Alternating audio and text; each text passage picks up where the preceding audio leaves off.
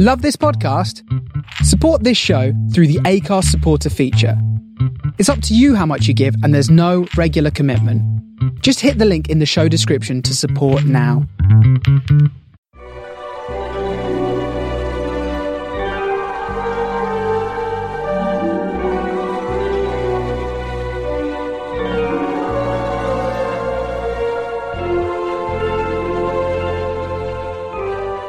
Welcome to Far-Fetched Fables, part of the District of Wonders network, featuring StarShipSofa, Tales to Terrify, Crime City Central, and Protecting Project Pulp. Everyone has a story in the District of Wonders. Come and find yours.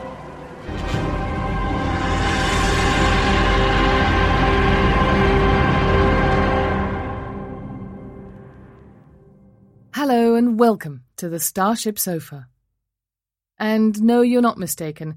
These are indeed not the dulcet tones of your regular host, Tony C. Smith. My name is Nicola Seaton Clark, and I am hosting this week's show while Tony, the lazy bugger, is sitting somewhere quiet with his feet up, probably sipping a Mai Tai. Actually, no, it's probably a pint. And why this sudden substitution, you ask? Well, it's very simple, really. As you may already know, the District of Wonders is expanding yet again to include a fantasy podcast, Far-Fetched Fables.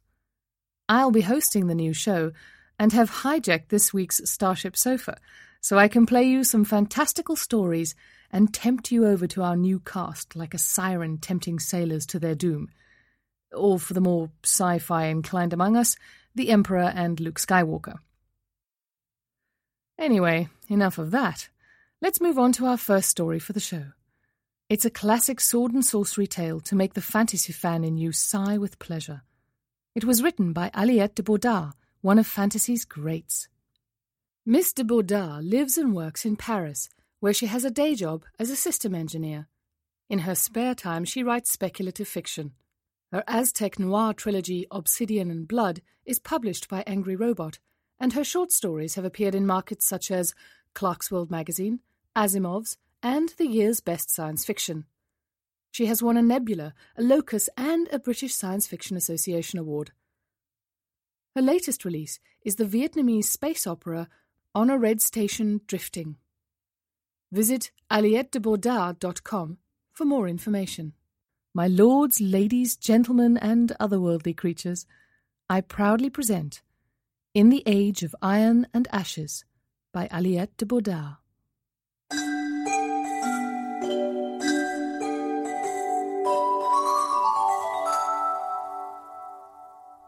They ran the girl down in the grey light of dawn, a ring of copper-mailed horsemen racing after her until her exhaustion finally felled her.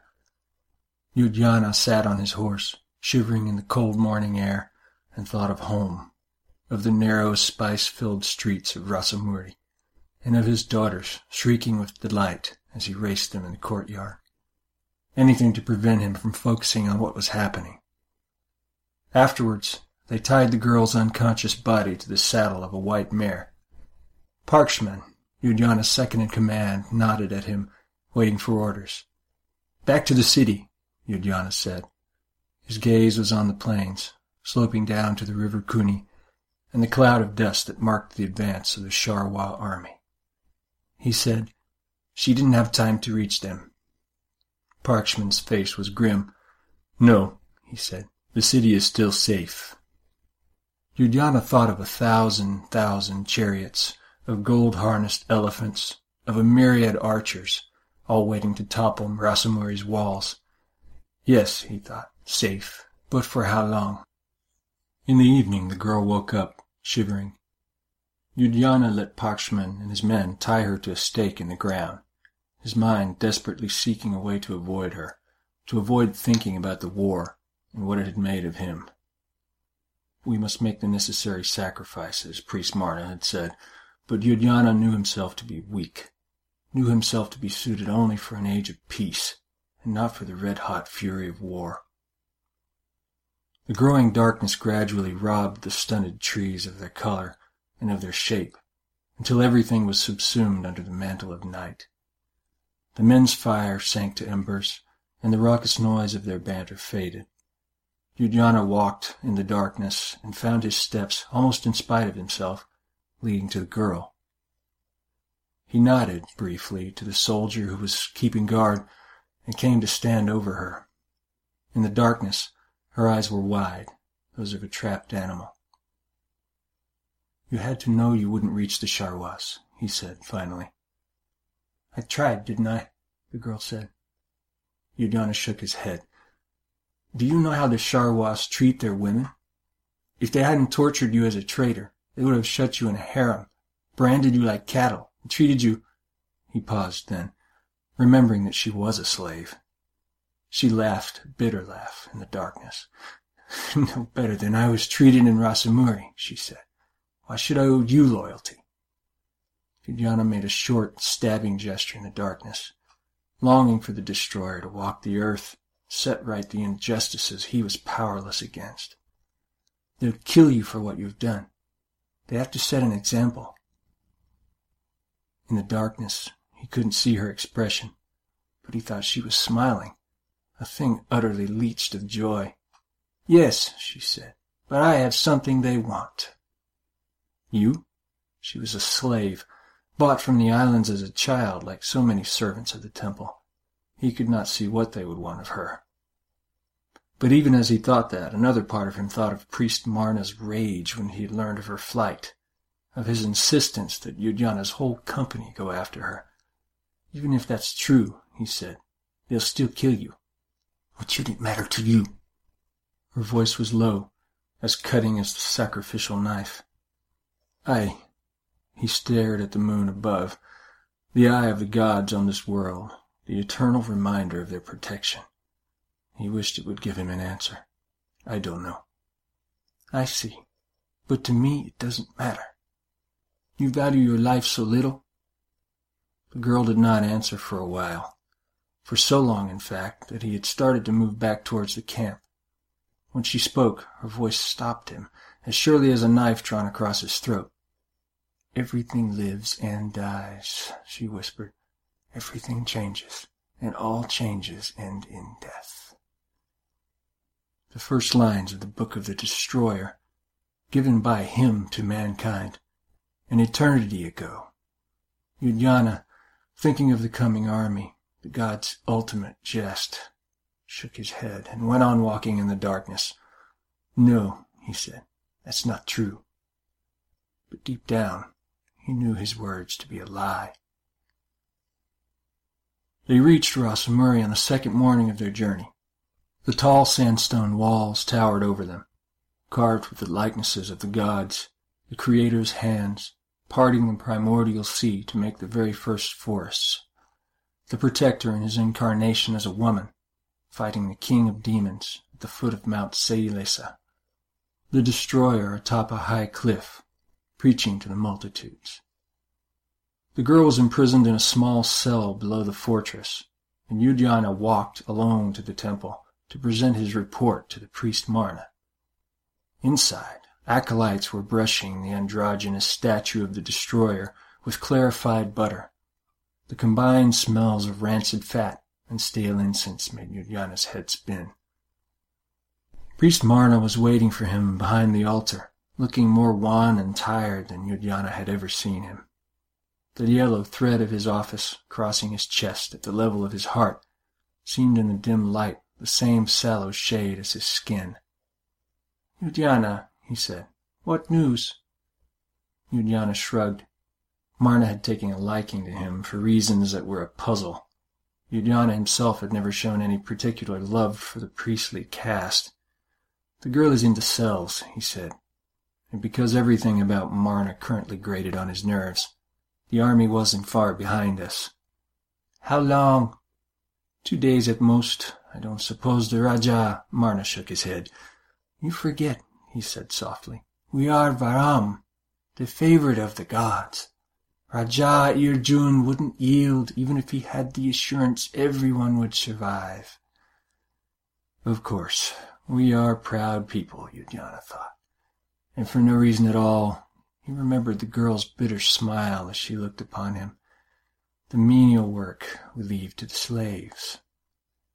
What do you want with her? He asked. Marna's face did not move.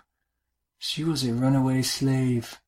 I can't allow discipline to lapse, especially now. Yuliana shook his head and asked, with an audacity he had not known he possessed, You wouldn't send an entire company to run after a mere slave? Wouldn't I? Marna's face was a mask. Once, Yuliana would have nodded and withdrawn, but now the invaders were almost at their gates, and there was no return. He stood his ground and said nothing. Finally, Marna relented. We will make a gesture, he said. Something to show the Charrois that we aren't weak, and that to take us will cost them dearly. I don't see what the girl has to do with that. Chandniam Pankala, Marna corrected, absent-mindedly. Descended from Ilia, who founded the Order of the Destroyer centuries ago. But she's a slave, Yuliana said, shocked. Fortunes rise and fall. Marna's face was bleakly amused. It was not clear to whom he referred, whether to the girl or to Rasamuri. But blood never lies. In her veins are the powers of her ancestor. A bitter laugh escaped Yuliana's lips. Magic? What do you expect, that she would kill soldiers with her gaze? With her dance, Marna said, and his voice was utterly serious.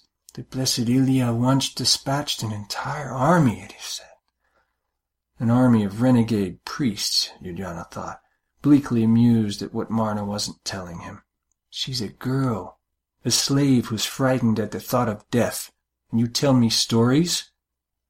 Marna said nothing for a while.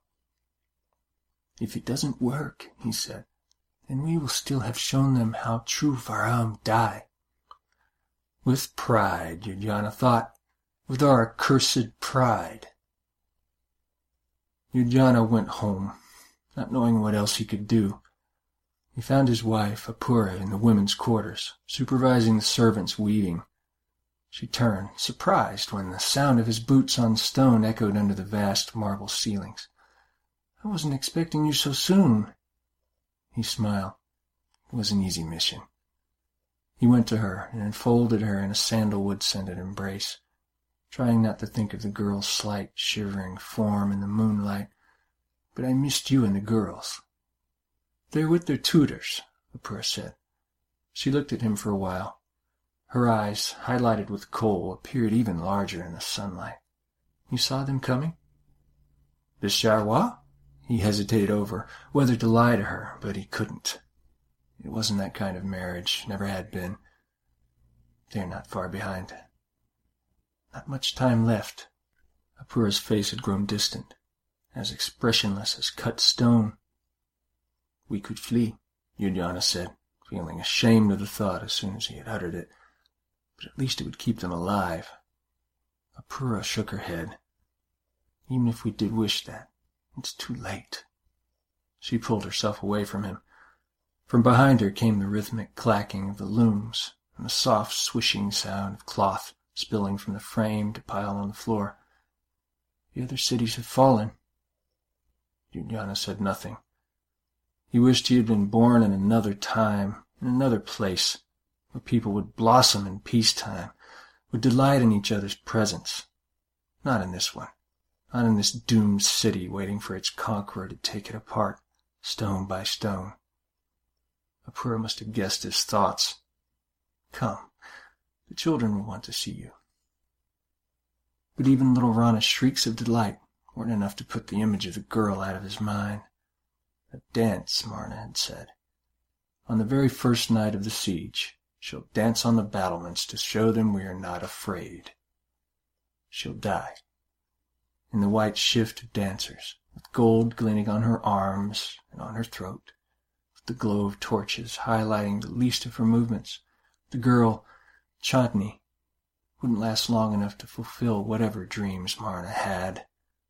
The enemy would kill her long before her dance was over, and if they did not, then what kind of life could she look forward to, regardless of whether Marna was right? late at night as the moon swung over Rasamuri, and as the ponderous thud of elephants on the march started to make the city walls shake, Yuliana found himself awake and unable to sleep. He got up and went to the prisons of the fortress. The girl was in a cell. 2 thin chains of silver ran from her ankles to holes in the wall. A necklace of leather encircled her throat, with another heavier chain to prevent her escape. As if it would change anything, Yuliana thought bitterly. Children's tales. There was no magic, nothing that would change their fate. But even as he embraced Rana and Sawani, he knew that they would die, and that he would, too, cut down in the first rush of the invaders. He was a man of peace, not a warrior, and the girl was just a slave, not the terrible magician Marna imagined her to be. The guard opened the door for him. The sound of the hinges scraping against the sandstone woke the girl up. She stared at him, her eyes wide in the torchlight. "Come to taunt me?" she asked. Behind Yuliana, the guard closed the gate, leaving them both in darkness, as in their first meeting. "No," Yuliana said. "I came to talk with you." Her lips compressed to a sliver of flesh. "I think we've already said everything we need to say."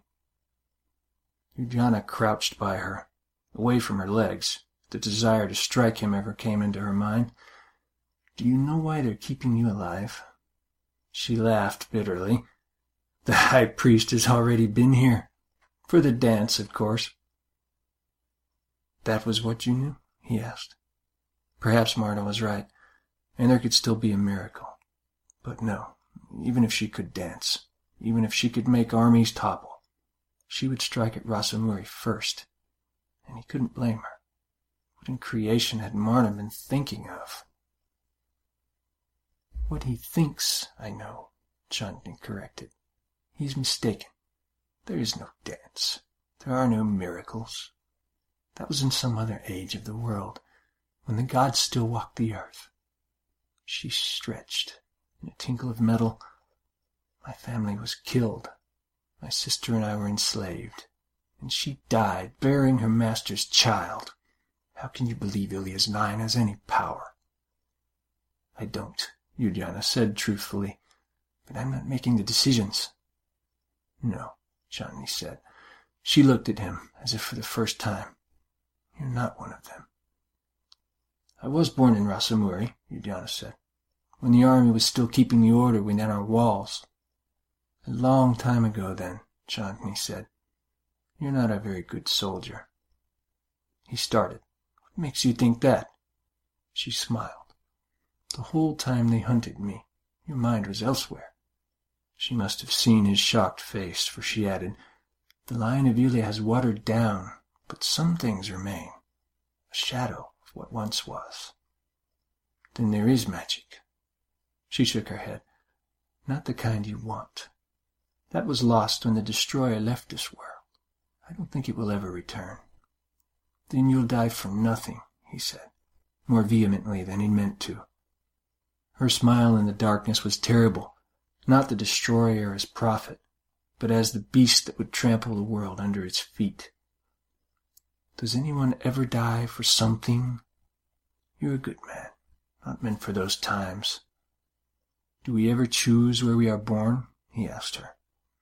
She said nothing for a while. "Where we are reborn, perhaps. But we all make the best we can with what we have around us. I'm sorry for you." He began. No one had ever seen that, had ever dissected his weakness with such precision. She smiled again. "You mean well, but there's nothing you can do for me.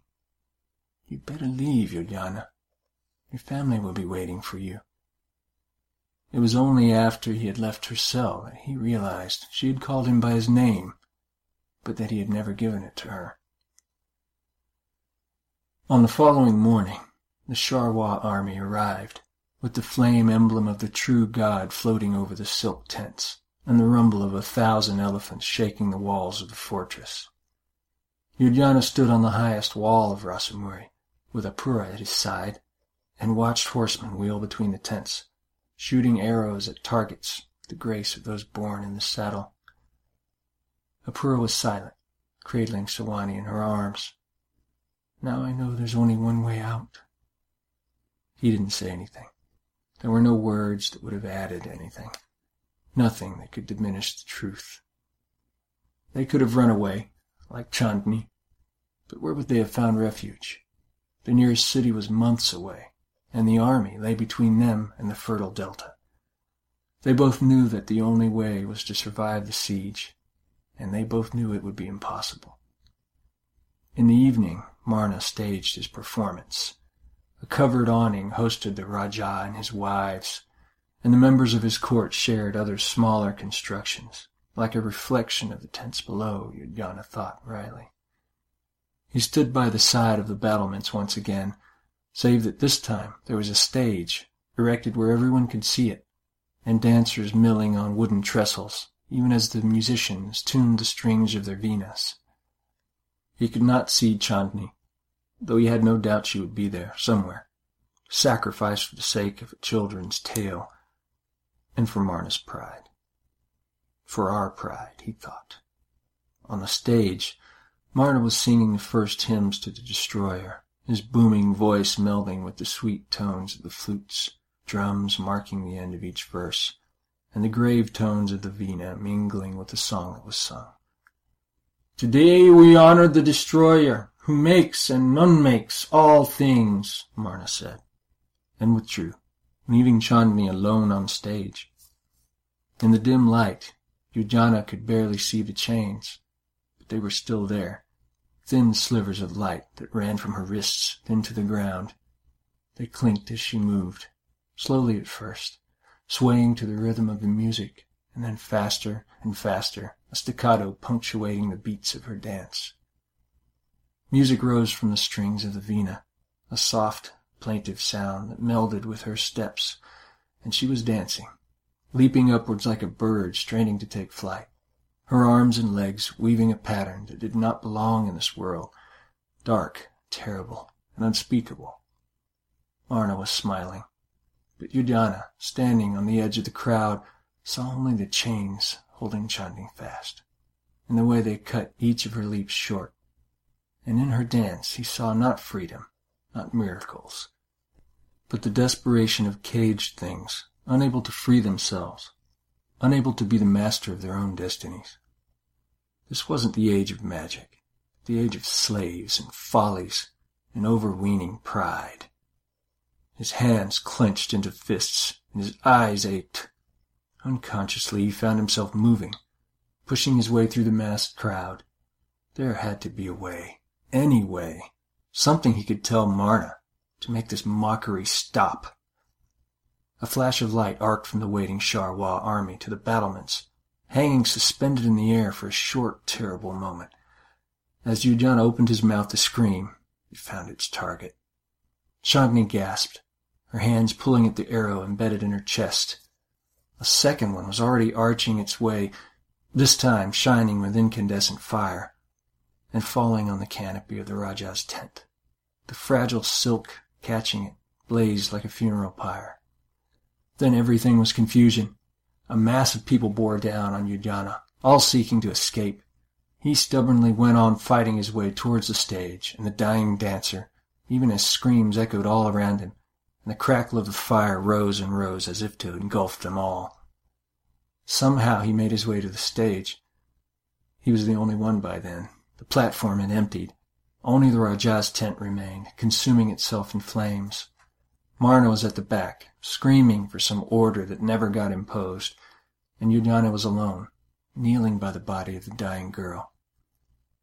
"Chandni," he whispered. He cradled her against him, an instinctive gesture.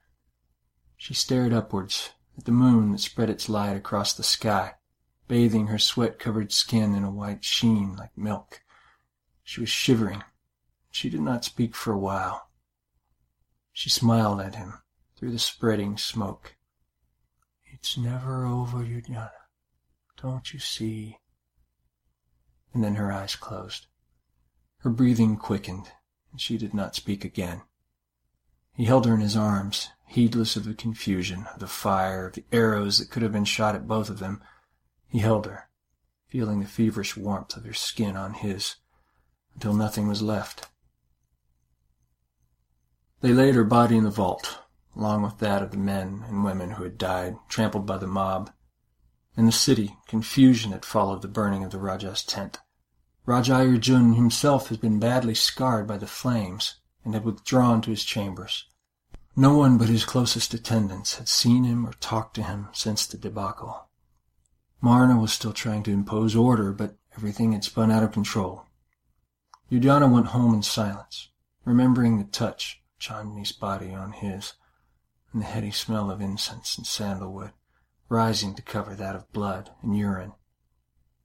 His house was a mirror of the confusion within the city. Servants roamed the corridors aimlessly, but in the nursery, Apura, always a bulwark of pragmatism, was singing his daughters to sleep. Dark circles underlined her eyes to match the black kohl on her eyelids. He waited silently until she was done. The walls still hold. For how long? Apura's voice was bitter. I don't know, he said, and it was the truth. He expected to be called forth any moment, to be told that the army was entering the city, and his heart contracted at the thought. Apura watched him silently. The Rajah has lost control, she said. It's almost the end. There was nothing he could answer. He came closer to her, ran his hand down her neck. Her skin was warm, pulsing with her heartbeat, and for a while he felt nothing but that warmth spreading to his hand, to his arm, to his own heart. I'm sorry, he said. Apura disentangled herself from him, gently. It's nothing you did, Udana. He thought of Chandni, lying still in the vault of the destroyer's temple. No, it was what he hadn't done. His hand strayed to his sword at his side, clenched the cold metal hilt. I'll get some sleep, he said. Yes, Apura said. They'll call you soon.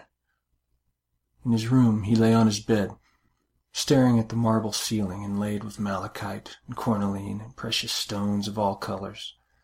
It shone like the glistening light of the moon overhead, and the light was the same he had seen in Chandni's eyes before death extinguished it forever. He fell asleep, finally, dreaming of fire, and of Chandni's dance, which wasn't a spell Marna had dreamt of, but simply the desperation of a helpless prisoner, underlying every gesture, every clink of the bells. In the darkness, he heard the bells again. 1, 2, 1, 2, on, until they melded with the rhythm of his heart. The ground was thrumming with the charge of elephants, and Chandni stood, waiting for him, at the top of the ridge. You're dead, he whispered.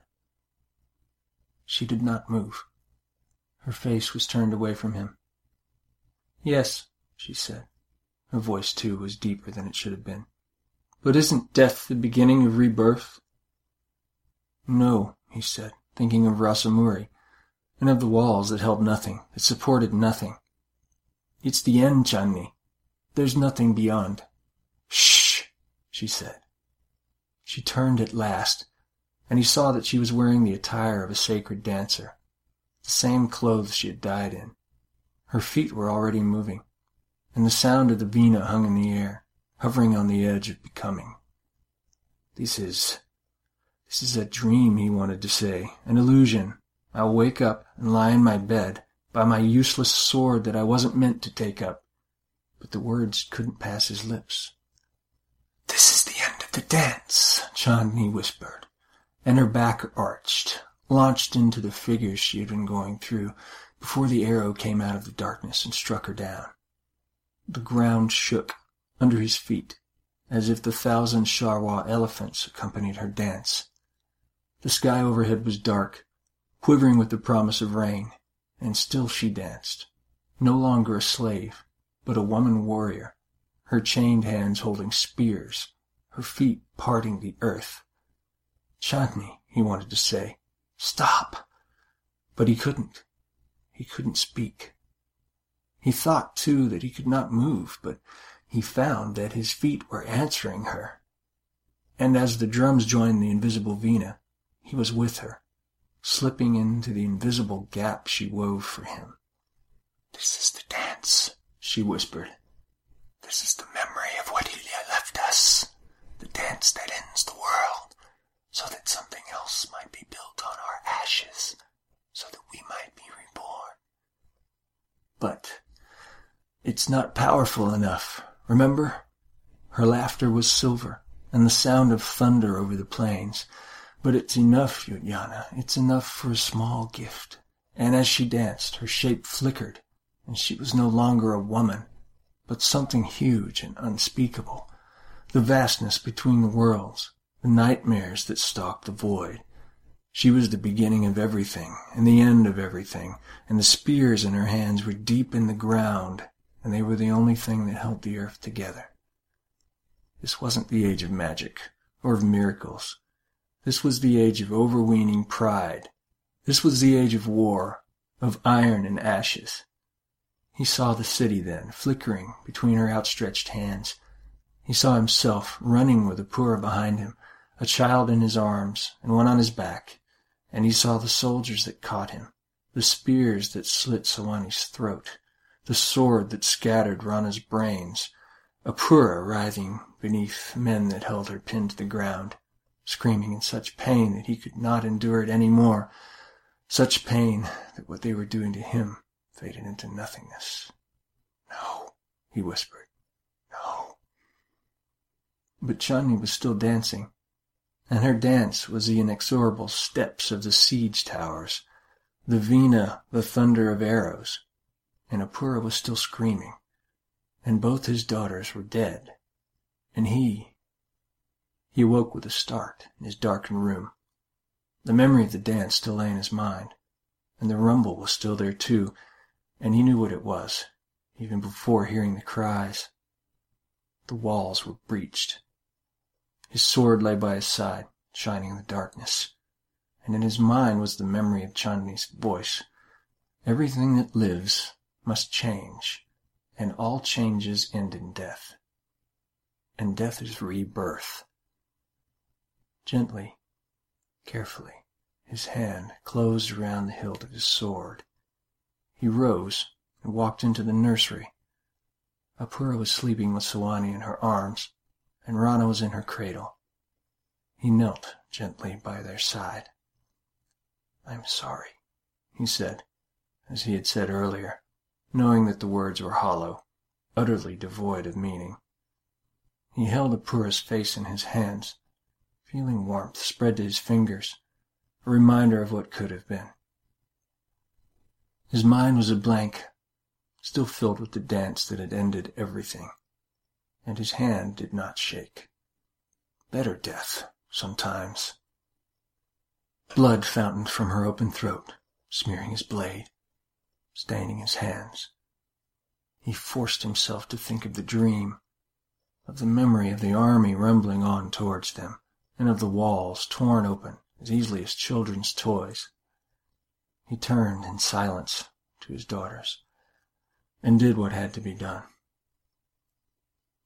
Afterwards, he walked outside in the gathering darkness, towards the distant sound of battles, where the last of Rasamuri's defenders were fighting for something that had been doomed from the start. He held his sword in his hand, and the weight of his armor pressed down on him. The light of the moon was cold on his face, on his exposed neck, and in his mind Chandni was still dancing, to the screams of the dying, and the sound of metal on metal, to the smell of smoke, to the smell of ashes spread over an earth that had to be destroyed and cleansed in order to bear seeds. And he knew that in some indefinable, inconceivable way, he would be there when that earth bloomed again. He knew that some part of him would walk among the new flowers and the glimmering trees, with Apura and Sawani and Rana, in an age of peace, an age of sunlight, an age of soft breezes and restful dreams, the age he had been made for. For nothing truly ever ended.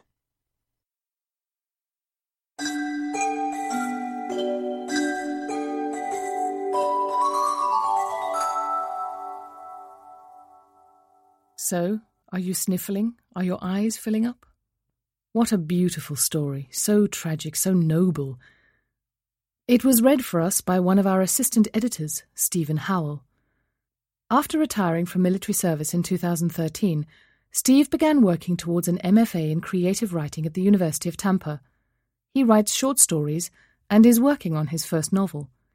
Steve also serves as a slush reader for the Tampa Review Online and assistant editor and occasional narrator for the growing collection of genre fiction podcasts here at District of Wonders. He lives in Florida with his wife, 2 sons, and 1 hyperactive dog.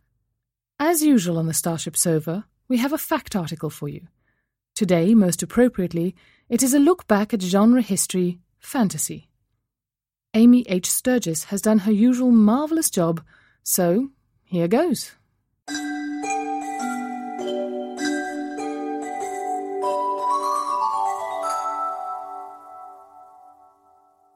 Hello, ladies and gentlemen.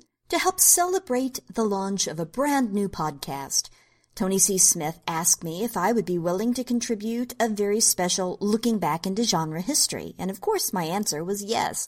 So today I would like to offer you a list of 5 forgotten or overlooked or under-the-radar classics of fantasy that you shouldn't miss.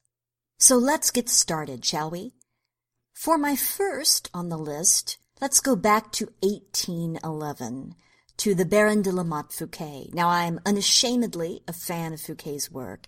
I edited the first scholarly edition in English, and in fact the first edition in English, period, in over a century, of his great novel The Magic Ring, which is something of an ancestor to J.R.R. Tolkien's The Lord of the Rings. But that's not what I want to talk to you about today. Today I want to talk to you about Fouquet's 1811 dark fairy story Undine, which was a reworking of a classic legend, and it gained him tremendous acclaim during his lifetime. The title character is a water nymph who marries a mortal in order to gain a soul, but eventually she's forced by her husband's faithlessness to kill him.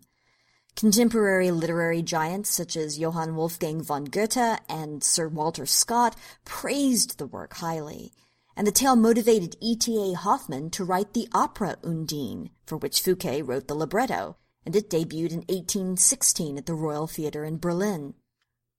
Undine also inspired later creations, from ballet to fiction to Disney's The Little Mermaid, perhaps most notably a romantic opera by Albert Lortzing and several of British artist Arthur Rackham's most famous illustrations.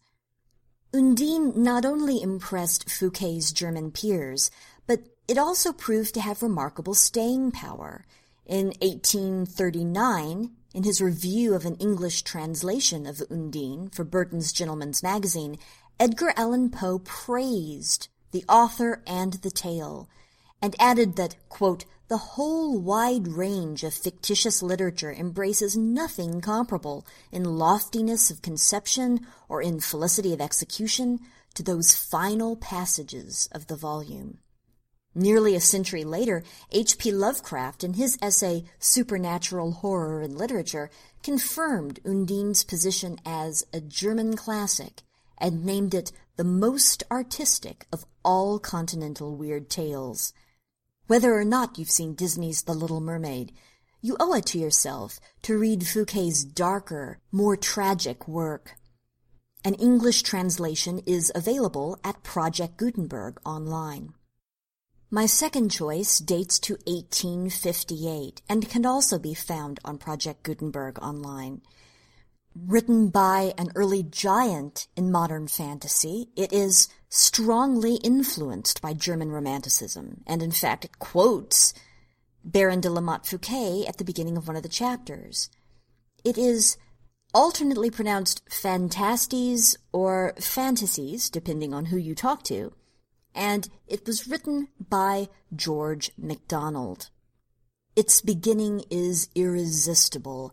A young man finds a key to an old oak secretary in a secret library in a house that sits at the edge of things. He opens the secretary door and discovers what seems to be a false panel in the back wall, with a hidden pin that locks it in place. He shifts the pin and pulls out the panel and, well, you'll have to read it to see what happens. It's beautiful, it's creepy, and it could blow your mind. It did blow the mind of 16-year-old C.S. Lewis. Years later he wrote, "I had not the faintest notion what I had let myself in for by buying this book."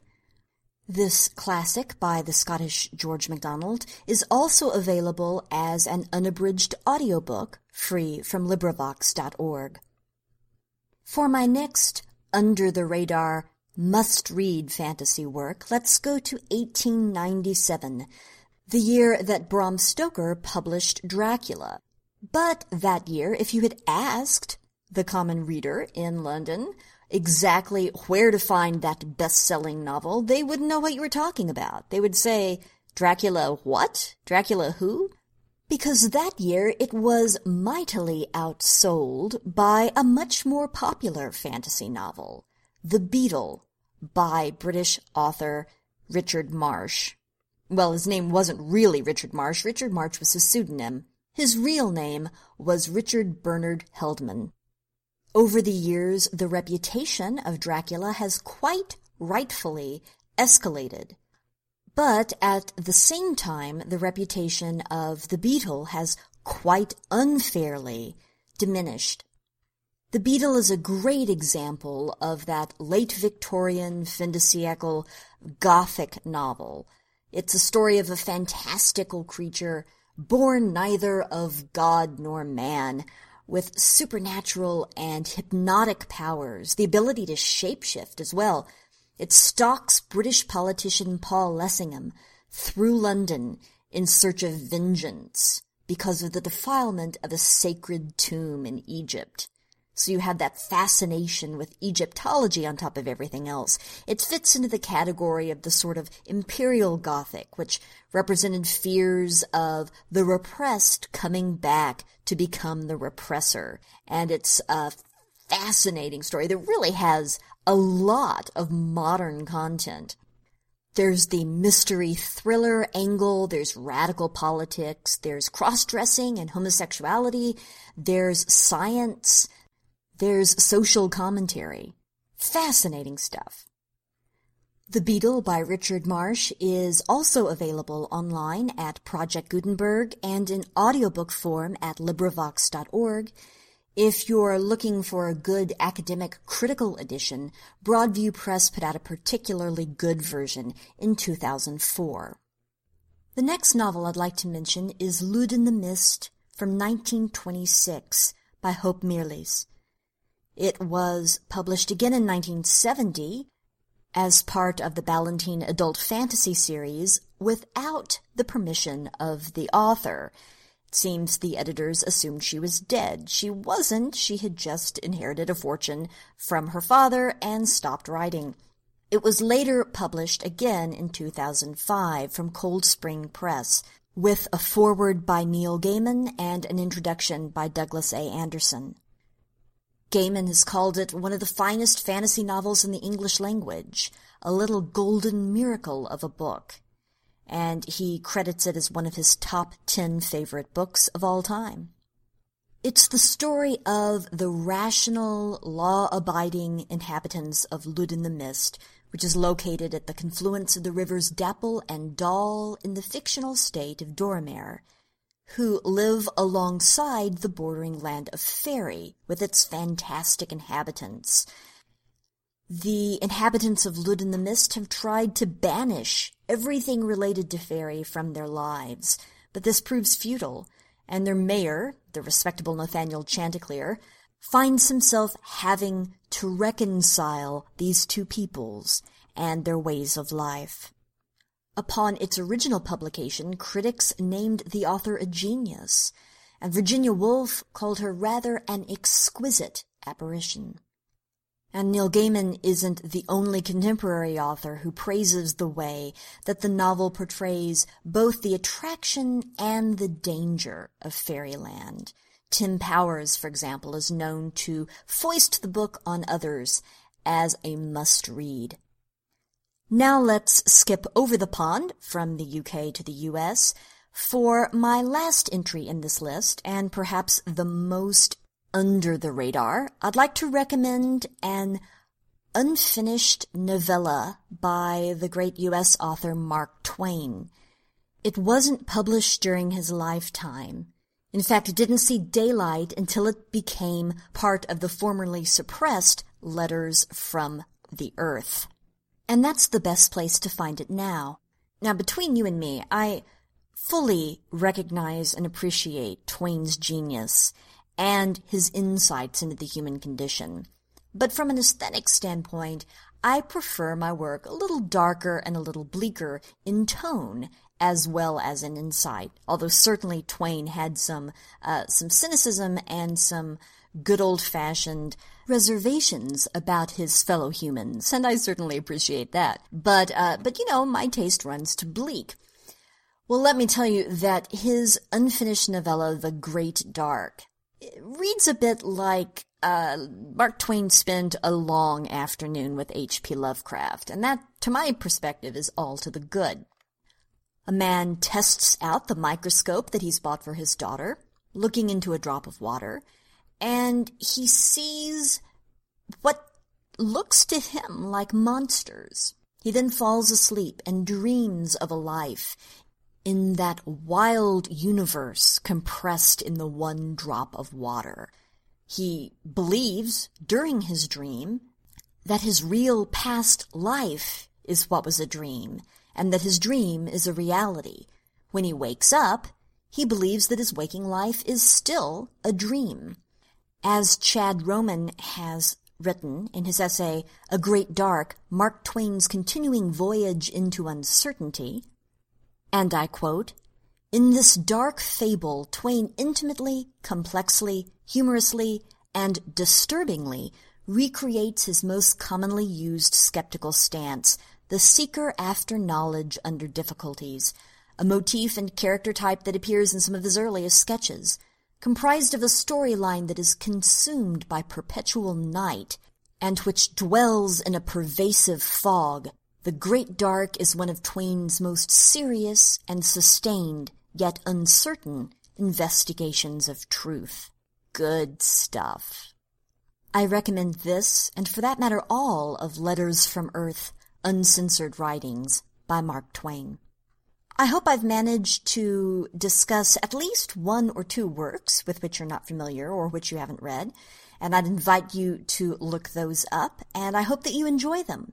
There's a lot out there in the world of fantasy to explore and enjoy, and I'm excited to see and hear this podcast as it leads us on a journey into the genre. Thank you.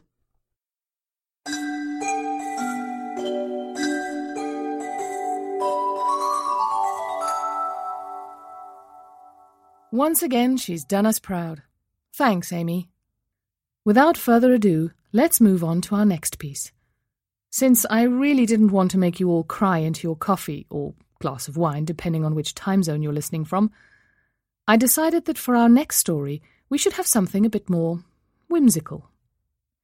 This story, entitled A Hard Truth About Waste Management, was written by Sumanth Prabhakar. Sumanth is the founding editor of the Madras Press, a charitable publisher of short fiction, whose titles include work by Donald Bartholomew, Amy Bender, Kelly Link, and Ben Marcus. And you can find them at madraspress.com. Take a listen and see what you think.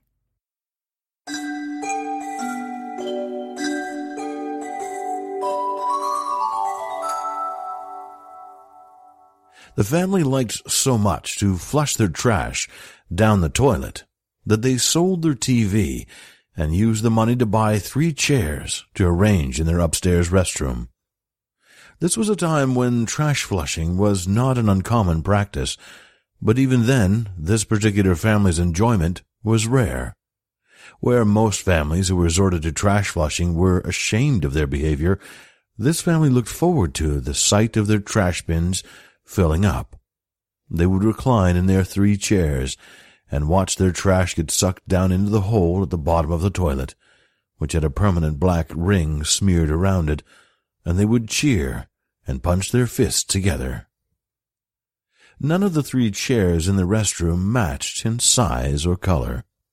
The family had driven to the shopping mall and split up, and 1 hour later, each member returned to the parking lot, carrying a chair that cost roughly 1/3 of the price the pawn shop had paid for the TV. The father's chair was upholstered with a brown polyester finish and had an electrical cord emerging from the back. When he plugged his chair into the restroom wall and sat in it, he would feel small vibrations all over his shoulders and even around his knees, and he would wonder how he would ever manage to leave such a comfortable chair. The mother's chair was more like a swing than a chair. It hung from the ceiling like a swing, and it swung like a swing, but it was very comfortable as well. The cushion was made of a mixture of gelatin and polycarbonate, so every time she sat down, it would shift around to make space for her, like a mold. The mother loved her mold cushion, because she often carried a portable whiteboard in her pocket, which made her pants stick out in directions most normal cushions couldn't accommodate. She used the whiteboard to communicate with others, having lost the ability to speak as a child. The son's chair was made of gingerbread, graham crackers, gumdrops, licorice ropes, jawbreakers, chocolate bars, bubblegum sticks, candied fruit, lollipops, and suckers, nougats, caramel cream cubes, honey-roasted cashews, peanut butter cups, and a long, crunchy board that tasted alternately like balsa wood and brittle. The cushion was cotton candy. The chair was covered in hairs and strings of dust and all kinds of sticky papers, but the son did not mind. He sat in his chair every day, and every day he would pick off little bits to eat while he watched loads of trash sink down the toilet, and occasionally used the extendo plunger to unclog the drain without having to get up.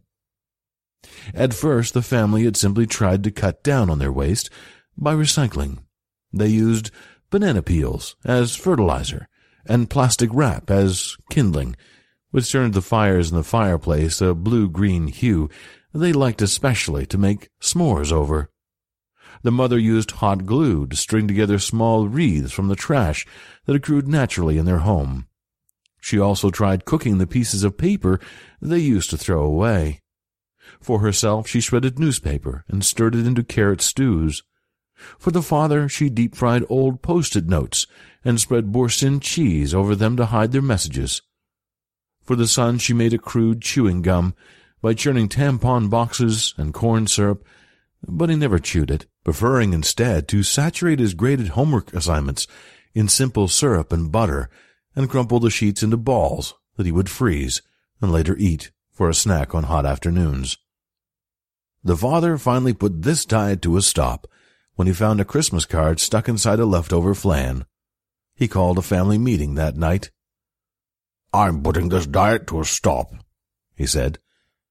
"It's not our choice," the son said. "He's right," the mother wrote. "Trash has to go somewhere." "I don't care. We'll do what we have to do, but there's no more eating of trash in this home. This is lower than dogs," the father said, holding up the Christmas card on his fork. The family looked helplessly at one another. There was too much trash, they knew, and not enough space for it in their home, but they couldn't keep up with the rising price of the city garbage stickers. Staring down at his feet, the son confessed a habit he'd picked up from his friends at school. "Sometimes," he said, "when I can't finish my lunch, I flush it down the toilet." He showed his parents how he would empty his paper bag into the toilet, and how easily its contents were taken away from him. The mother cried in silence. "I don't know where it goes to," the son said, "but it's free." "You've saved us a lot of grief," the father said. "I'm proud of you, even if you don't like my sandwiches," the mother wrote, wiping at her tears. The family began trash flushing the next day. They were the first in the city to try it on such a large scale. They gathered uneaten food in grocery bags and the bag from inside the vacuum cleaner when it got full, and they piled everything up on the rim of the toilet. The son pressed the flusher and watched the trash spin around in a circle, and then slowly lower. "Look at it spin," the mother wrote. Trash flushing soon became a habit for the family. When they no longer needed something, they went into the toilet, and immediately it was taken away. They felt this process bore an uncanny resemblance to the way their bodies functioned, which made it vaguely Native American feeling to them. To keep the water bill from going up, the family used public restrooms when they could, and they agreed to flush their trash only twice a day, once at 4 o'clock and once at 10. This way they had something to anticipate all afternoon and all evening, and they could share in the flushing together, which only seemed appropriate to them. The 4 o'clock flush was the louder of the two. This was partly because the afternoons tended to collect the louder sort of trash, such as cardboard slats and empty cans of hairspray, and partly it was because the family had been thinking of nothing but this 4 o'clock flush all day, and so they cheered rather loudly for it. They cheered when trash piled up too high, and they had to steer it with brooms to keep from tipping over.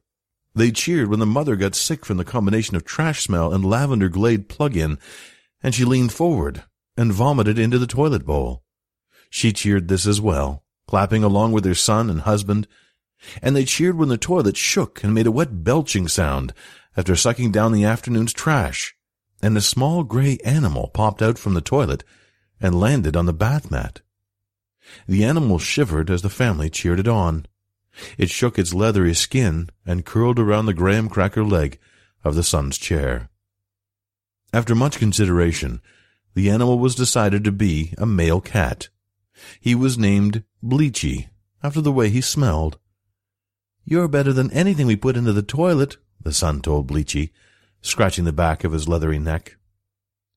When the family took Bleachy on walks around the neighborhood, other families stared and pointed at them. Trash flushing had grown more widespread by then, due to the steep price of garbage tickets, but no other family bragged about it the way this particular family bragged about it.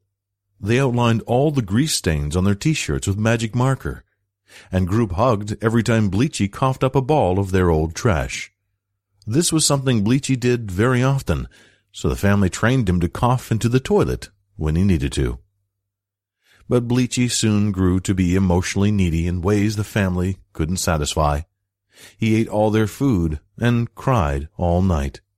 He constantly napped in the father's massage chair, which caused the electric bill to go up, because he never remembered to turn the massage function off.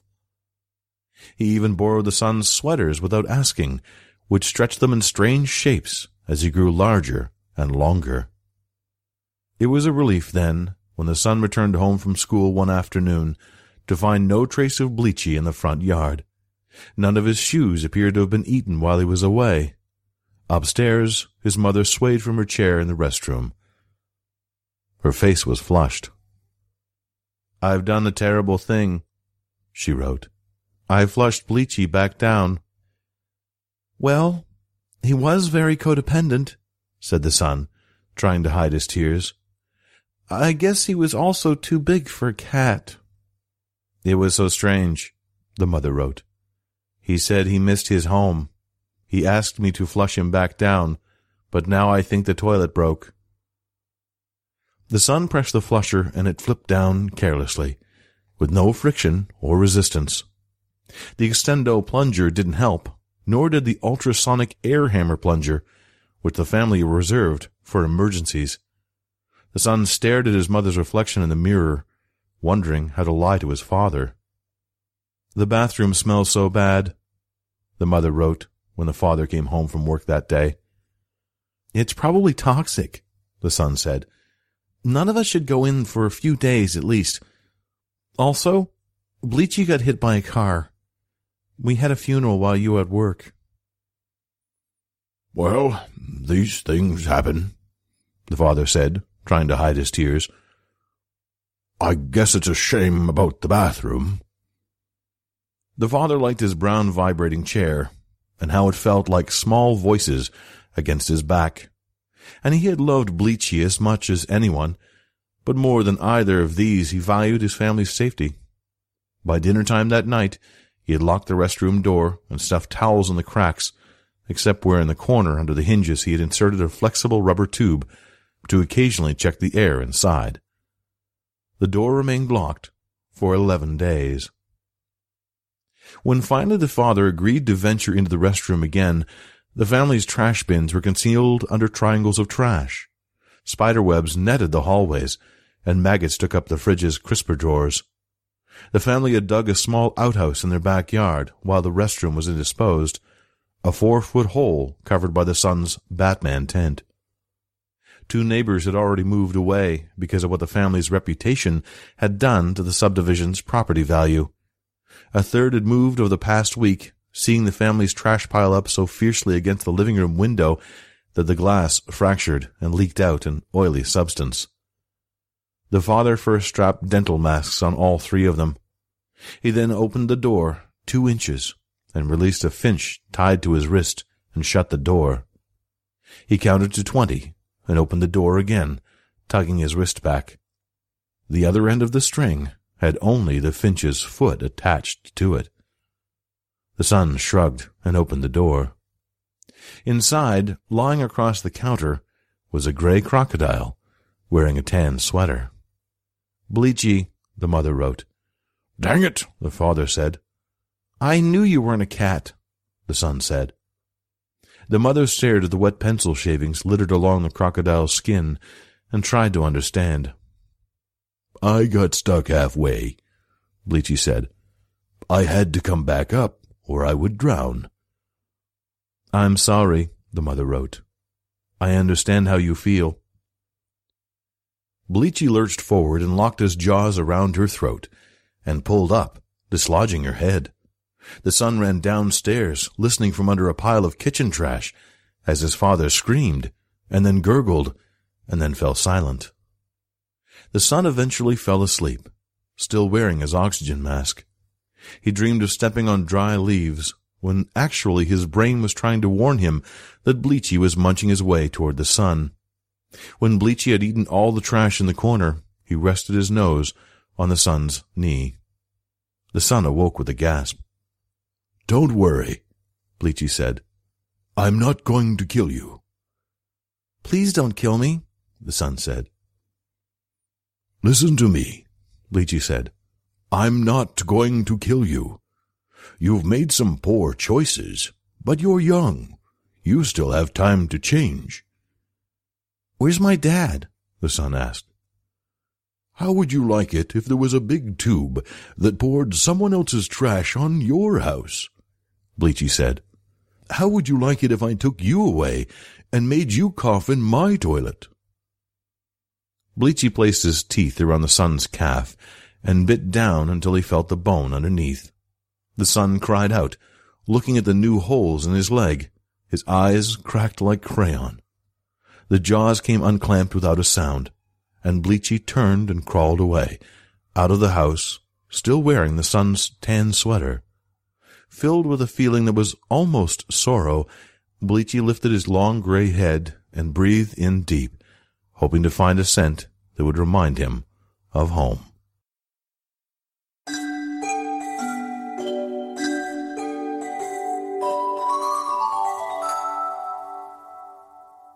I have to smile whenever I hear that story. I just love the different chairs. Wish I had one like the son's. The story was most capably read for you by Mark Kilfoyle. Mark, the encaffeinated one Kilfoyle, loves fiction, so much so that he's written some, such as the Parsec-nominated Tainted Roses, read quite a lot, a library of over 1,000 half-read books and growing, and now narrates them, sometimes actually recorded for others.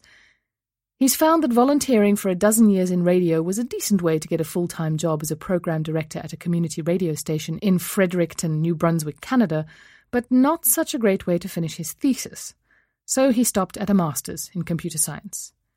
He can be heard frequently on chsrfm.ca, and 2 of his shows regularly appear as podcasts, and can be found at encaffeinated.ca and theweirdshow.com. He likes cats enough to pet them, but not enough to own one, and computers enough to own several, but pet none of them. He will someday write 1,000,000 words, but at this rate that will require life extension, so he eagerly awaits the ability to upload into a computer, if that hasn't already happened and this is all only a simulation. You can, of course, also click on his links on the FFF website for more details. And that just about wraps it up for this special fantasy edition of the Starship Sofa. Hardcore sci-fi fans, I hope you enjoyed our stories today, and have perhaps been persuaded to click on over to Far-Fetched Fables and subscribe to that too.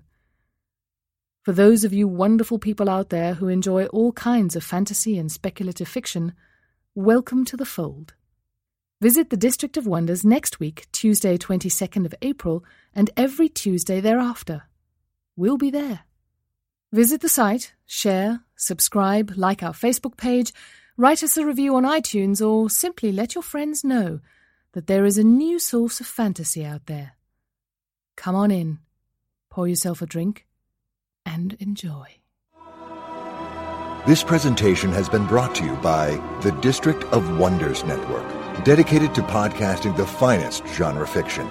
You can learn more about the District of Wonders and their many literary productions at their website, www.districtofwonders.com. Thank you for listening.